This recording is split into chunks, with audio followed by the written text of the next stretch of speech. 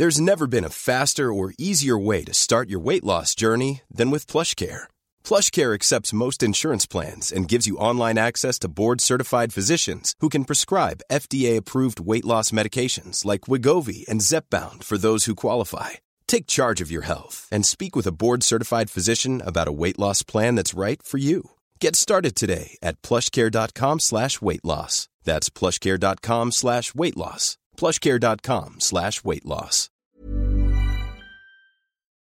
Welcome back to the 4th season of the Wannabe podcast, the podcast that takes you from where you are now to where you want to be in 30 minutes or less. Thank you so much for taking the time to be here. I'm Imriel Morgan, the founder of Content is Queen, a podcast agency and club for ambitious podcasters with phenomenal taste, high expectations, and a desire to sound as good as I do right now. Wannabe's focus is to help you take consistent action to build a successful life and career in the creative and entertainment industry. In this episode, we are bringing you 3 phenomenal human beings who I have the utmost respect and admiration for. And they're going to help you feel less anxious and overwhelmed about your money. They're going to help you say yes to the work that gives you joy and no to those that don't. And they're going to help you find your true worth. You are exactly where you need to be right now. First up, I'd like to introduce you to a woman who has shaken the table when it comes to talking about finance in the Black community. I'd like you to get to know Kia Commodore, a personal finance guru and the founder of Pennies to Pounds. Take it away, Kia. I am a personal finance guru, public speaker, and overall content creator, and I am the creator of the platform Pennies to Pounds. Pennies to Pounds is a financial literacy platform aimed at young people to empower them with the knowledge around their finances that we aren't often taught at school. Right now, I'm currently working on improving and building Pennies to Pounds as a platform. It was born and created in October 2019. Now in January, it has grown so much. On Instagram, we have almost 10,000 followers. On Twitter, we're on 20,000. We have thousands of people streaming the podcast every week, and it's just absolutely amazing. So right now, I'm working on expanding and offering more things to people to help them to learn and better themselves. On a more personal level, I'm working on kind of building up my skills that I already have. I've been looking at how to better video edit, kind of things like photo manipulation, all these kinds of things which I used to admire from other creators, but never really took the time to learn. Now I've got a bit more downtime. That is what I'm interested in doing. I really want to just up the content that I create. I can recommend 2 things that have inspired me along my journey. So number one of my favourite podcasts to listen to is Gary Vee. Gary Vee is an insane content creator. He literally puts out content for every single social media channel that you can think of every single day without fail. And his podcast is just about kind of motivating you and pushing you to reach new levels with regards to your content creation and what you're doing personally, and kind of motivating you and showing you how you can actually achieve what he's managed to achieve. He didn't go to university, but he's managed to build up. I think he's like a 7-figure earner now. The second piece of content that's motivated me and inspired me personally is Martin Lewis. So he has his Martin Lewis Money Show. He has his website, Money Saving Expert. But him as a person, obviously it's a bit more niche for me and what I do. But him and just seeing what he does and what he's managed to build and achieve. He started up his website, Money Saving Expert, just over 10 years ago now. And to see him where he is now, he is almost the voice that we have in the UK when it comes to personal finances, when it comes to learning what to do with your money. He is a person that we look to in the UK. I aspire to be that one day for the younger generation. I highly recommend following Kia on Twitter. Her threads are legendary, so be sure to follow Pennies to Pounds on Twitter and Instagram. It'll be the best money decision you make today. Next up, I want to introduce you to Rebecca Sugar. I have been obsessed with her for the last few years. When I put together my top 5 guests for the podcast, Rebecca Sugar was right there, and that was over 3 years ago. So, if you don't know, Rebecca Sugar is an illustrator, animator, and songwriter. She's most famously known for being the creator of the multi-award-winning Cartoon Network series Steven Universe. The focus of this conversation is about building worlds and being the architect of your own destiny. So if you're currently working hard to pull off your masterpiece, listen carefully and take notes. Who did you want to be before you became who you are today, and why? I always really wanted to be an animator, and I really wanted to create an animated show. And so I really looked up to Jhonen Vasquez in particular. I was a really big Invader Zim fan. And I saw his path from making independent comics, which I was also really excited and into, to making an animated show.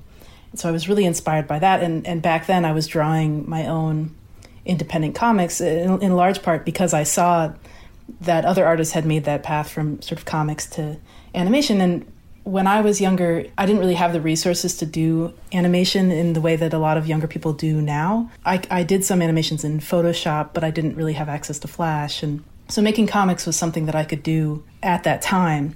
Before that, I was really into just any information about any animator I could get my hands on. I read all of Chuck Jones's books, which were around the house. My dad had a copy of books about old Disney animators, like The Illusion of Life. And was your dad an animator too? My dad's a graphic designer, and he really appreciated animation. He always liked to have whatever the most sort of hi-fi visual audio equipment was, and he had these laser discs of the old Looney Tunes, and we would watch them together as a family.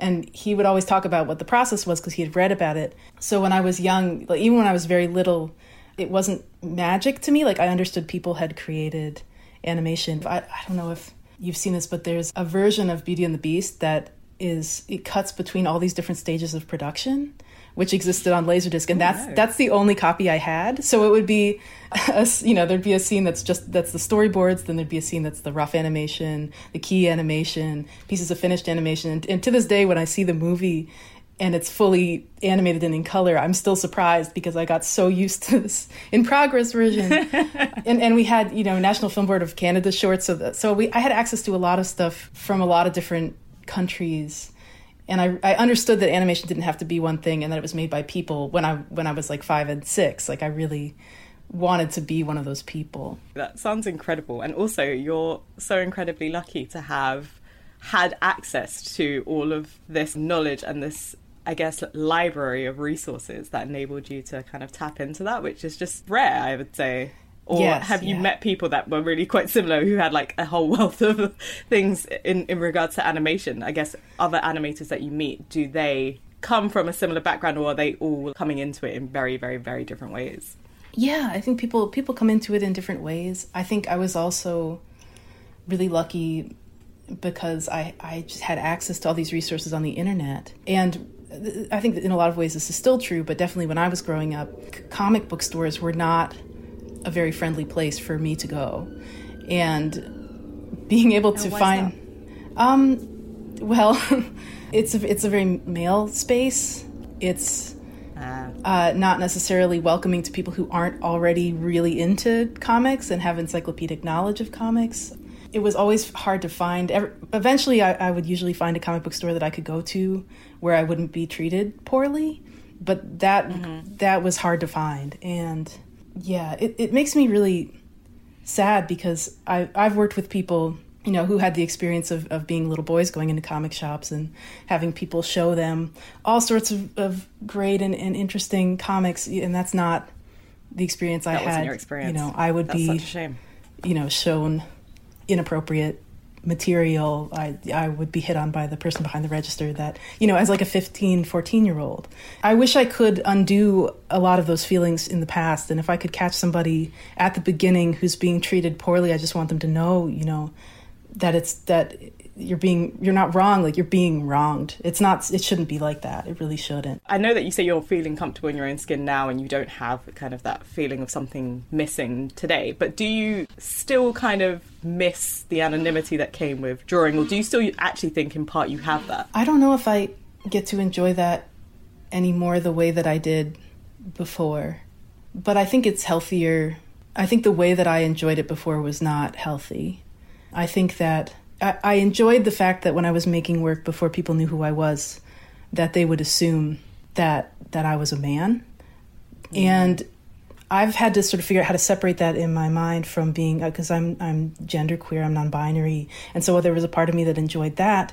But then there was another part of me that enjoyed it in a really unhealthy way, which is that there's this idea that if it's not coming from sort of a cis white male, then the work is lesser somehow. It's colored by who you are and in this way that makes it worse. It's very disgusting. I don't even like saying these words out loud, but that was really the sentiment at the time. And I think the reason that was is because if people found out you were other than that, they would start to explain what was deficient about your work and say, well, that's why. It's really gross, but it's definitely what happened to me. And unlearning that idea, I mean, it's also hard when everything you're learning about, so many people in this industry who are not male and who are not white have been erased from history. And so you end up with this impression that the work that you love is all coming from one type of person when it's actually not true. The first full-length animated film was created by a woman in Germany named Lotte Reiniger, or at least the first one that we still have preserved. That has been really covered up, not only because she was a woman, but also because she was German and the World Wars happened after. Yeah. And so it's really hard to track that down. People think of Disney as the source of all of that. It's not necessarily true. And then Disney as an environment, and this is true at Warner Brothers too. I think the other problem is that in a lot of cases, women were really kept out of story in a systematic way. They were relegated to the ink and paint departments, which is also why those films are so incredible looking, because you have these really talented artists doing all of the cleanup on everything. And it's incredible. Anyway, the point is, I had the internet, so if I had known what to seek out, I would have sought that out to begin with. But I still was able to find, all of this. I really like going back and like if I have someone I like to look at what their influences were. I was like really into One Piece in high school. I love Ichiro Oda, and you can see, oh my gosh. You can see his influences because he has all these influences. Like you can see the Tom and Jerry in his drawings. You can see how he's inspired by sort of golden age Disney. Well, same with if you go back like to Tezuka, you can see how Tezuka is being inspired by Disney and also by Fleischer. So I like to follow those webs back in time. This is what I did online obsessively as a teen. Just like who do I like, and then who did they like, and then that sort of opened my mind because I would think anime has all these cool crystals and science fiction, and then I would be like, oh no, that like French, that's French. Like so much of that is coming from French comics, and all the lines started to blur for me about what's coming from where. And it really made me understand that part of that false notion that I had and that rigidity, not only is it not true, it keeps you from seeing the fact that there are all these different cartoonists from all these different walks of life. And when they bring something to the medium, it goes all the way around the world. And then also all of these people, who weren't welcome, doing it anyway and really changing the medium in these ways that have these lasting ripple effects. And even when they're erased, like you can't erase the visual ideas that they had because they just go everywhere. I can imagine, actually, because that's the thing with learning any new creative form is that there are rules. But I've read or at least heard a few times that in order to do really great creative work, you have to know the rules in order to break them. Would you agree with that? Yeah. Well, I think that there's another element to that, which is that sometimes you could be breaking the rules because you don't know them. And you might be able to arrive at some of the same conclusions once you've gone all the way around the block of learning the rules and then realizing that you don't have to follow them. I feel like that a little bit in my life right now. It's that I spent so long entrenched in the rules. And now I'm sort of reaching to casually break them the way that I did as a teenager.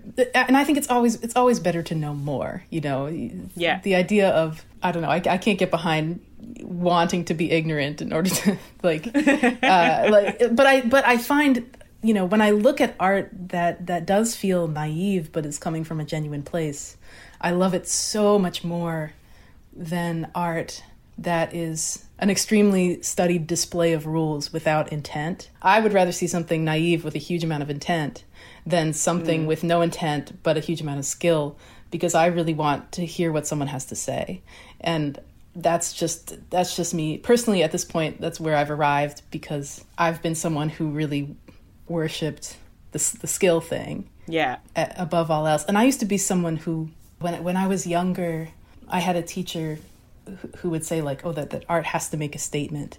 And I didn't like that because I wanted to do like commercial cartoons. Like I was fine with making, I wanted to make schlock, and I didn't want it to like have, quote unquote, have something to say. I just wanted it to be like a real cartoon on TV. And then at a certain point I realized that everything is an opinion. And once I started to realize that, I started to resist that more, or I resist that less, just the idea of making a statement. And all the ways that could be flexible. And I think my resistance to that too was also because I wanted that anonymity. Like people would put a lot of pressure on me even as a teenager because they perceived me as a woman, that I must have something to say about that. What am I going to say about that? And I didn't know what to do with that because I didn't really feel like a girl or a woman. So I didn't know how to express that. I just wanted to make cartoons.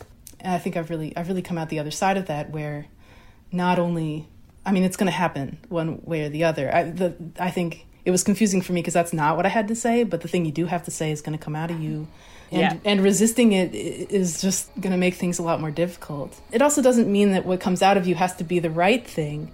You know, maybe you have a bunch of deep, dangerous, upsetting opinions that you've never let out of your body before in order to see how harmful they are, and you just have to do it so you can take the next step to look at it and say, oh, I really need to change as a person. Then you change as a person, then you make art about how you've changed. All of that really can't start until you accept that the work that you're making is a statement coming from you. Does that make sense? That's a brilliant and terrifying prospect, to be honest. Yeah.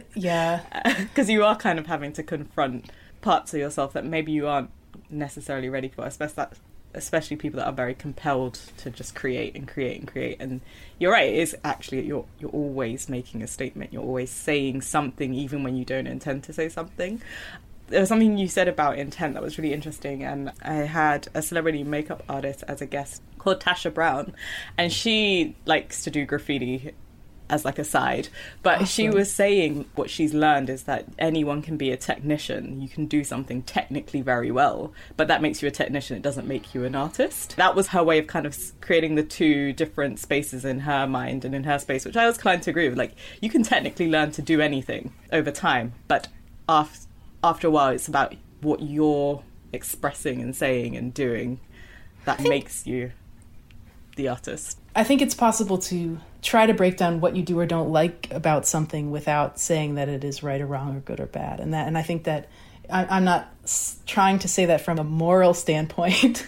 I'm just trying to say that from a artistic development and growth standpoint, like just to clear as many obstacles from your path as possible that are keeping you from doing something you might want to do, exploring something you might want to explore, like, oh, I don't have those skills, or exploring something you might want to explore, but going, oh, I've done this 100 times and this is just like the thing that people do, so I won't do it because that's like the rule and I have to break the rules. Like, all of that is just holding you back, right? Hi, I'm Daniel, founder of Pretty Litter. Cats and cat owners deserve better than any old-fashioned litter. That's why I teamed up with scientists and veterinarians to create Pretty Litter. Its innovative crystal formula has superior odor control and weighs up to 80% less than clay litter.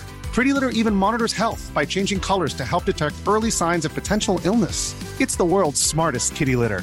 Go to prettylitter.com and use code ACAST for 20% off your first order and a free cat toy. Terms and conditions apply. See site for details. Planning for your next trip? Elevate your travel style with Quince. Quince has all the jet-setting essentials you'll want for your next getaway, like European linen, premium luggage options, buttery soft Italian leather bags, and so much more. And is all priced at 50 to 80% less than similar brands. Plus, Quince only works with factories that use safe and ethical manufacturing practices. Pack your bags with high-quality essentials you'll be wearing for vacations to come with Quince. Go to quince.com/pack for free shipping and 365-day returns. I like the way you put that. I was quite interested in learning about the representation side of Steven Universe because it is a very, very diverse cast of characters, loads of different experiences. Stephen doesn't technically have parents, he has guardians, but he has a dad, and there's all of these different family dynamics, and I love that there is an African family represented with their fish stew pizza, which sounds gross, but you know, there's such a wealth of characters, and for a show that's, each episode's 10-15 minutes, so you're kind of just like thrown into this world with such a huge range of people that you get to meet in such a short period of time, but it feels very normal, and I think that is a testament to your ability to create a fantastic story and a fantastic show, but also how intentional was the representation, or did that kind of come about through iterations and time and planning and conversations? The goal from the very beginning of Steven Universe was to have it be really unapologetically personal, and so a lot of the characters in the show are based on both on my family, like my brother being the main character, but also the families of members of the crew. And when I started the show, I was developing it and co-show running it with Ian Jones-Cordy. And so the pizza family is directly based off his family. His cousins are Kiki and Jenny. They're real people, and he was sort of excited to show first generation family. And so those themes, like, we would find a way to kind of have characters that were literally our family. You know, as immigrants, we wanted to be able to incorporate that, not just in a literal sense, but also in the fantasy. And so we'd be able to talk both about sort of ourselves as humans, but then these abstract metaphors for our lives. Ruby and Sapphire are based on us and our romantic relationship, and the fact that we were running the show together. So Garnet as a character, you know, Garnet's fusion is our relationship, and the fact that we were show running together as a couple. We were writing about really personal things. And then when we finally got to the Ruby and Sapphire stories, we got to actually show a little bit more about like what our relationship is like as two people when we're not show running. And then some of that, I mean, that was also really personal to me too. The like Stronger Than You and a lot of that story is based off an experience that we had in our early 20s when we were the target of a racist and homophobic assault, which we got away from. But I wanted to find a way to write about that in a way that could reach kids. And I thought about the fact that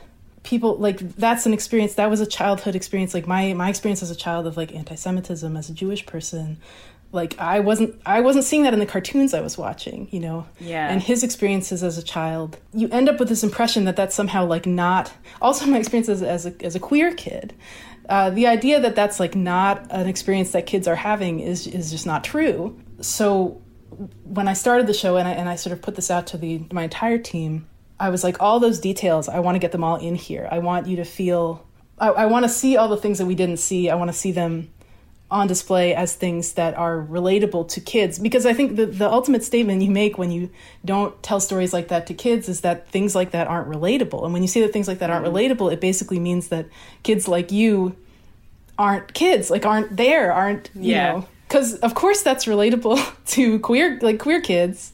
Of course that's relatable to kids of color. The idea that that's quote unquote not relatable means that the only kids that are allowed to relate to anything are cis, heteronormative white kids. And bless them, it's great that they have a lot of content, but I think, you know, I realized more and more as I was getting into the show that the absence, just what the absence of that does, and not only, I think it also is something that is denied to cis heteronormative white kids, the opportunity to relate to other kids. Yeah. The fact that, and I feel so strongly about that with, early on too, like a lot of people were really confused. They would say like, you know, oh, Steven Universe isn't feminist because there's a male main character. I couldn't understand, like, why are we not having a feminist conversation with young boys? Like, why do you only speak to little girls and you say, hey, you should feel good about yourself, and then you don't tell anyone to treat them better? It doesn't make any sense to me. And, you know, that's why I wanted to sort of have it all revolve around my brother, because he had been an ally for me throughout my entire life. And I felt sort of safe with him in a way I didn't feel safe with anybody else. And so I don't know if I would have described it that way 10 or 8 years ago when I was starting the show, but when I sat down and thought, like, who would I want to write about every day, maybe for the next decade, you know, there was a reason that it was him, because, you know, we grew so much creatively together. I always felt like I could count on him in this way. I find that completely relatable. Like, you have to somehow be the representative of all of your identities, especially if your identities fall into niche categories or like underrepresented communities. So you're either representing all black women or all ex-women or all black gay people. You become like this mascot, and it is genuinely impossible. Like, it is the most stifling way to create, because the burden and often the responsibility for creating that does fall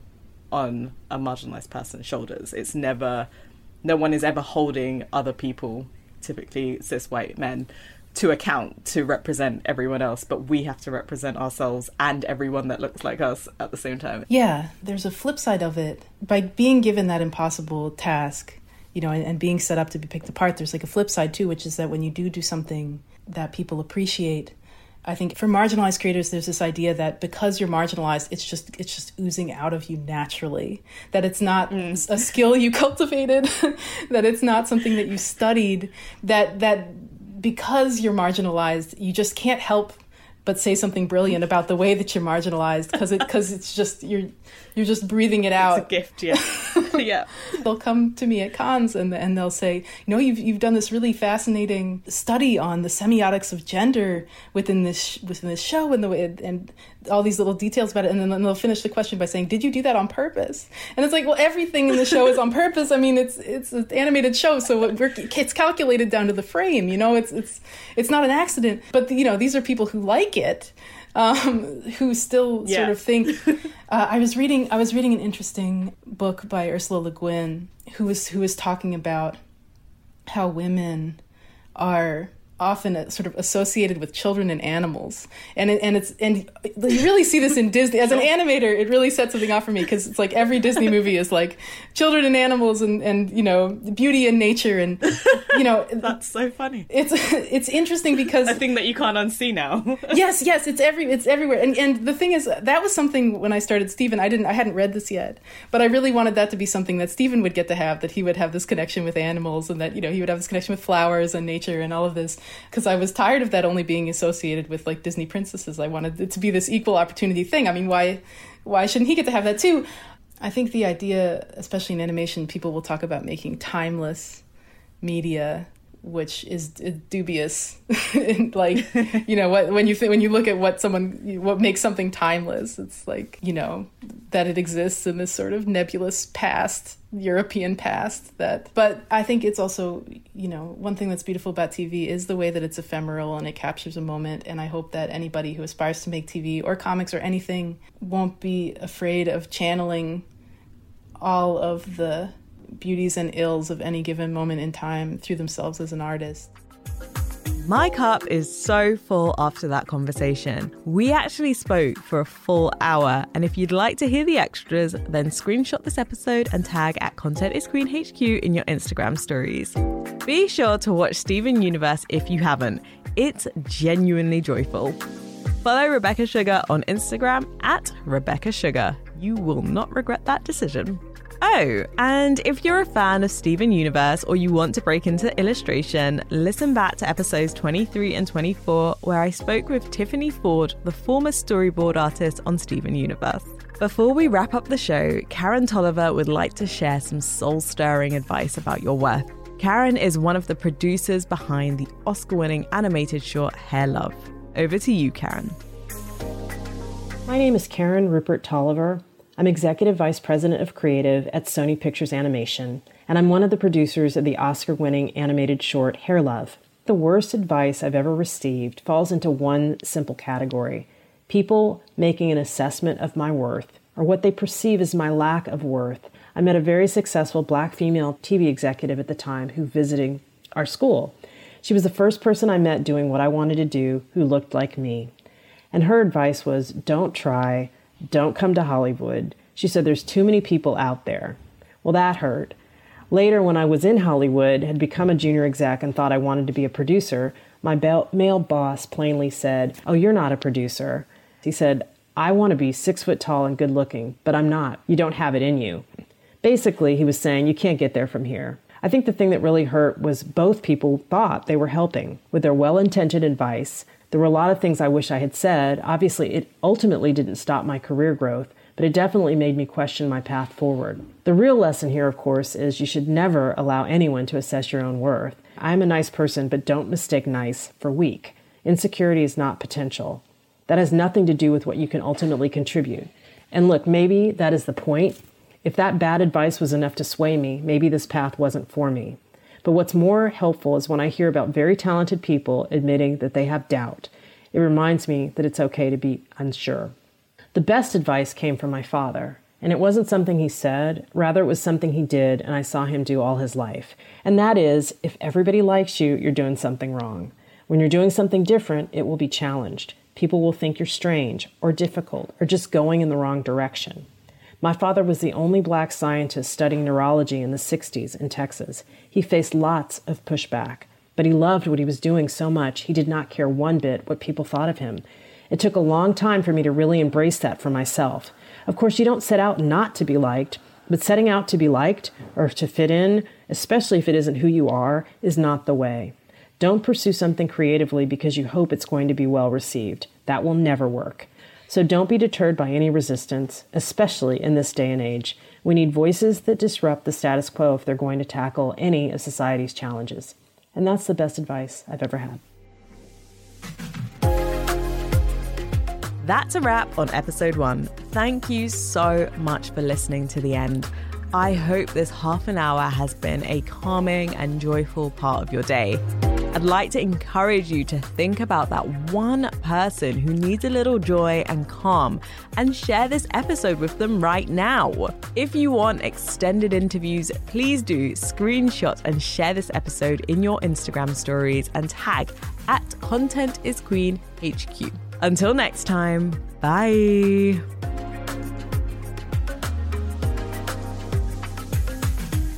This is a Content is Queen production. Hosted by me, Imriel Morgan. Edited by Amber Miller and Joseph Perry. Sound design by Amber Miller. Music and sound effects are from Epidemic Sound.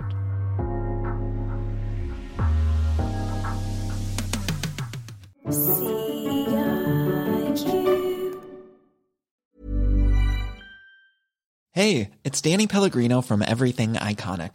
Ready to upgrade your style game without blowing your budget? Check out Quince. They've got all the good stuff, shirts and polos, activewear, and fine leather goods, all at 50 to 80% less than other high-end brands. And the best part? They're all about safe, ethical, and responsible manufacturing.